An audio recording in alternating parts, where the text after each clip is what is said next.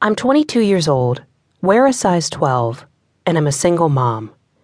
Things that don't make me the most popular girl on campus. I live in family housing. It's cheap, has a washer and dryer, and makes it a little easier to juggle going to school full-time while raising a 2-year-old daughter. Her name is Carrie, and she's the smartest, funniest, and sweetest child I've ever met. I never imagined I'd be pregnant at 19, let alone raising a kid by myself. But I guess life doesn't always go according to plan. At least that's been my experience so far. When I went away to school, I was your typical first time away from home, irresponsible and crazy party girl. I had a blast my first year. Didn't go to many classes and partied way too much. You'd think that's when I got knocked up. Nope. My sophomore year, I straightened up. After a series of long lectures from my parents and the arrival of my final grades for my freshman year, I realized I was making a lot of mistakes. I actually started going to my classes. I stopped partying every night and only went out with my friends on the weekends. Things were going great, until one night I met this hot guy at a frat party and we hooked up. That was all. No great love story, no blossoming relationship. Just a one-night stand. When I found out I was pregnant, I was scared and devastated. It had been 6 weeks since the party that changed my life. I'd been feeling nauseous and extremely tired. It wasn't until I got lightheaded in the shower that I decided to go to the doctor and see what was wrong.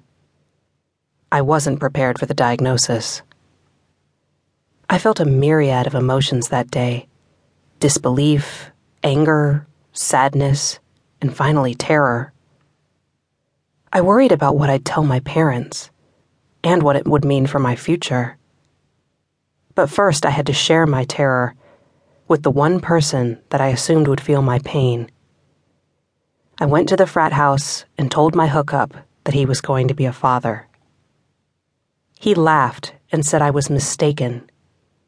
He had no intention of being a father to anyone. I had expected disbelief and possibly anger, but I'd never expected that.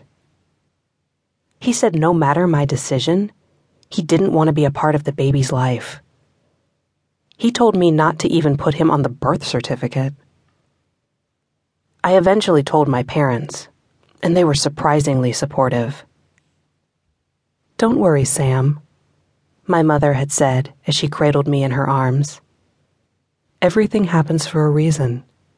Your father and I are here for you and our grandbaby. You aren't alone."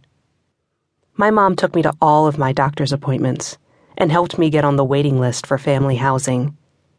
By the time Carrie was born, I had our small home in order and ready for her arrival. I thought I was ready and knew what to expect. I was wrong. The past 2 years have been the most challenging years of my life. I've learned a lot, and am a better mother and person because of it. But I'm tired. And lonely. The friends I used to hang with are living the single life.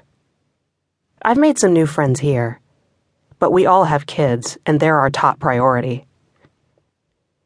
About once a month, my mom takes Carrie for the weekend, and I get the opportunity to have some alone time. I usually clean up the house and take advantage of the quiet to do homework, but sometimes I go out. I learned my lesson, though. I haven't had sex since I found out I was pregnant with Carrie. Not only am I still carrying around some excess baby weight, but the thought of getting pregnant again is terrific birth control. I'm not saying I never date or anything, because I've gone on a few, but I never go past a couple dates with the same guy, and I've never introduced any of them to Carrie. No way am I bringing random guys into her life. I'll hook up. I love that feeling that comes from first kisses and anticipation, but any real satisfaction comes from my own hand. Unfortunately, I've gotten really good at pleasing myself. I miss the touch of a man, but on the upside, I found my G-spot the other day.